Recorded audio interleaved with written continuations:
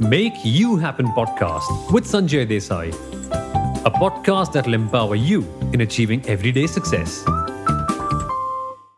Hello, friends. In the last episode, I shared about my encounter with Ma Krishnanan Giri in 1992. Without calling herself a guru, she influenced my life over 15 years very silently, just through pointers and posers. She was not the one to believe in giving gyan or being preachy. She just left you to figure things out yourself, much like Zen masters many of us would have heard about. During the early 90s, a healing cum spiritual practice, Reiki, was in vogue. As a newbie spiritual aspirant, I was into experimenting with everything, and so I also got trained into a couple of levels. The practice suited me, and I found myself slipping into meditation and even in a state of thoughtlessness for a few moments. At times, I would have some brief visuals, and miraculously, they would appear in my real life like a deja vu.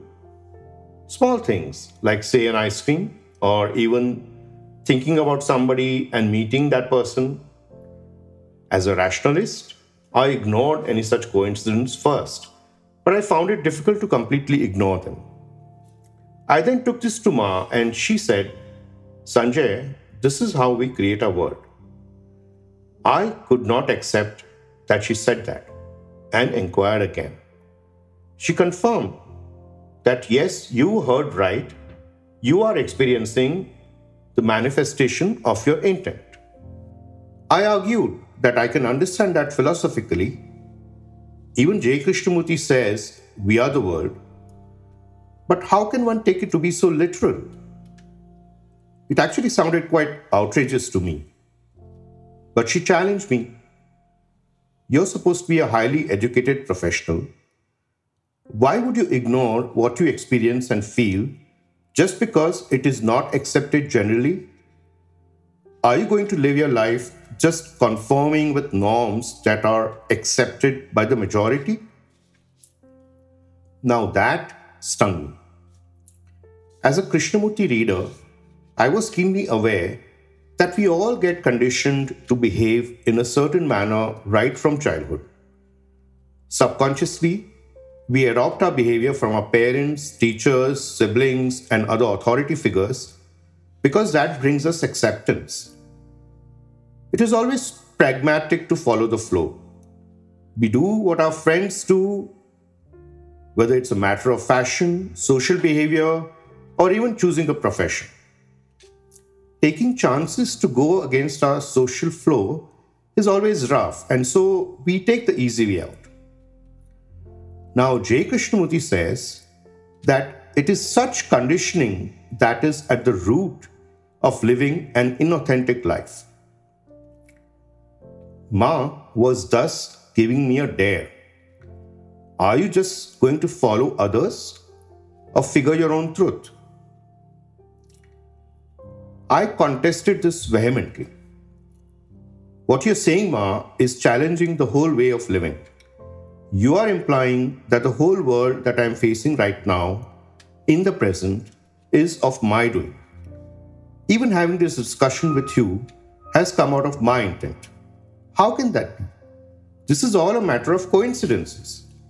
I am living in this world that is a given to me. Sanjay, you are being defensive, she argued. You are the one who sensed this in small ways. Yet now you are asserting that life is just a matter of random coincidences. Sanjay, we do carry the power to create our own world. Is your experience not an important sign to at least consider exploring and experimenting consciously? She continued, at the bottom of our heart, we know that we are responsible for the world we face. If it is all coincidences, is there no power of the will? How is it that all through history, achievers have succeeded in making their reality with the force of their willpower? Every thought we have has the power to create and influence our reality. It is a matter of time, strength, and sequence of the action. You may have to wait for your turn for when your thoughts manifest, but that doesn't mean that they don't. Unfulfilled thoughts and desires stay with you and may become reality in other lives. They are your karma that you carry to future lives. Now, this conversation had become quite unnerving to me. I did not find myself ready to accept so much power or carry such responsibility for the consequences of my thoughts. My immediate instinct was to ignore what she said. But in that rarefied atmosphere of the Himalayas, I could not just push it away. The prospect of creating one's reality from one's potential was too powerful to ignore. Moreover, she was not asking me to accept it blindly. She had a strong context to it, and she was asking me to inquire and experiment. And so, I decided to give it a try. Now, what methodology do I adopt to experiment such a thing? There was none. I therefore decided to do what I was already doing. I meditated regularly and visualized my intent during meditation the best that I could. Now, during that period, I was facing headwinds in my career since I wanted to remain in Mumbai to facilitate Aarti, my wife, to set up her dental practice. This was going against the flow in a Citibank management career culture. I was feeling boxed in with my situation. It is difficult to accept low growth in a fast-moving place. Therefore, my perquisite of a home loan from the bank at negligible interest rates had been weighing me down subconsciously. Two events took place that changed my circumstances to lift me out. I don't know if I could attribute them directly to my meditation practice, but here is what happened. A. Aarti gave birth to our beautiful child Jagrat, and subsequently to everyone's surprise, she did not want to practice anymore, so that she could devote time to him. Consequently, I could become open to an overseas transfer, which would help me lighten myself from the dependence on the loan. Soon enough, I got an opportunity to move to Citi's associate subsidiary in Saudi Arabia. They wanted to set up a retail investment business. I was overjoyed. Ma Krishnan Giri, however, chided me. What's the need to go overseas just for money? It will come when it's time. I laughed and I told her that, Ma, you can't appreciate my subconscious pressures of a material life. When I went to Saudi Arabia, instead of an investment business, they asked me to set up a retail insurance business, specifically in life insurance. Now, that is tricky in the kingdom. On the face of it, it goes against Islamic principles. But there was a huge social need. Uneducated families were left high and dry if the man of the house died. Some well-wishers advised me not to take it up. But I was convinced about the social need and the government support for it. Our challenge would be to do it in a form that is acceptable to Islamic principles. Inwardly, I felt that this could be a significant lab to test out the hypothesis of manifesting something in a challenging environment. The results for this took a long time. Everyone involved was very cautious and diligent. I continued my practice of meditation, irrespective of hurdles on the way. It took 4 years, but we managed to officially launch a unique savings-linked insurance business regulated by Saudi Arabia's central bank, the first for the kingdom. It also became a breakthrough for Citibank. They took this model across the other Middle East countries. Now, this was obviously a success in a much larger context. Ma Krishnan Giri's words were ringing in my ears.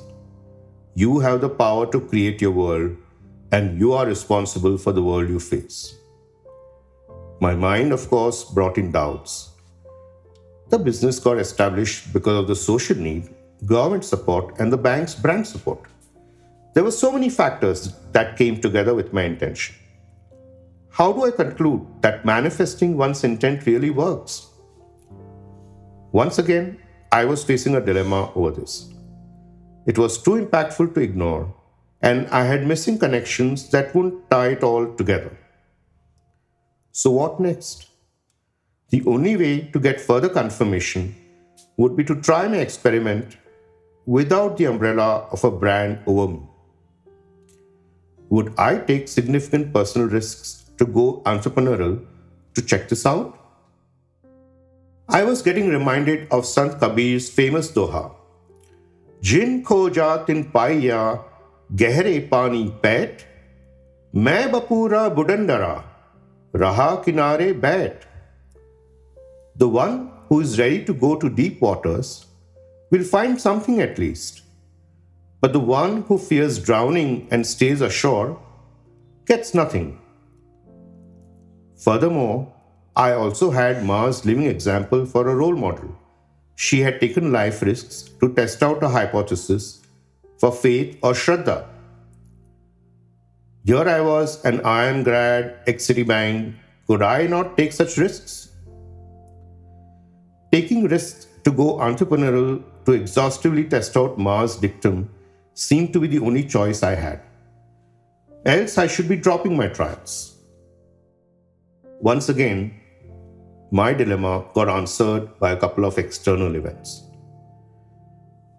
It was dot-com days, and my mentor, Jerry Rao, set up Mphasis, becoming a technology entrepreneur after leaving Citibank. In a call with him, he invited me to set up his incubation division with the idea of taking one of the incubating companies forward as my potential entrepreneurial journey.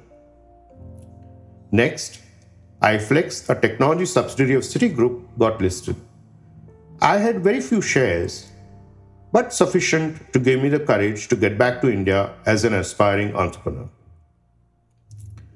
I cannot miss the significant coincidences of events that took me to Saudi Arabia and brought me back to pursue entrepreneurship. Are events truly random? Or could we be inviting them to take us in a certain direction? In the next episode, I would like to share how my entrepreneurial journey shaped up, how that journey shaped me, and how I ended up setting up my current platform, Consciously.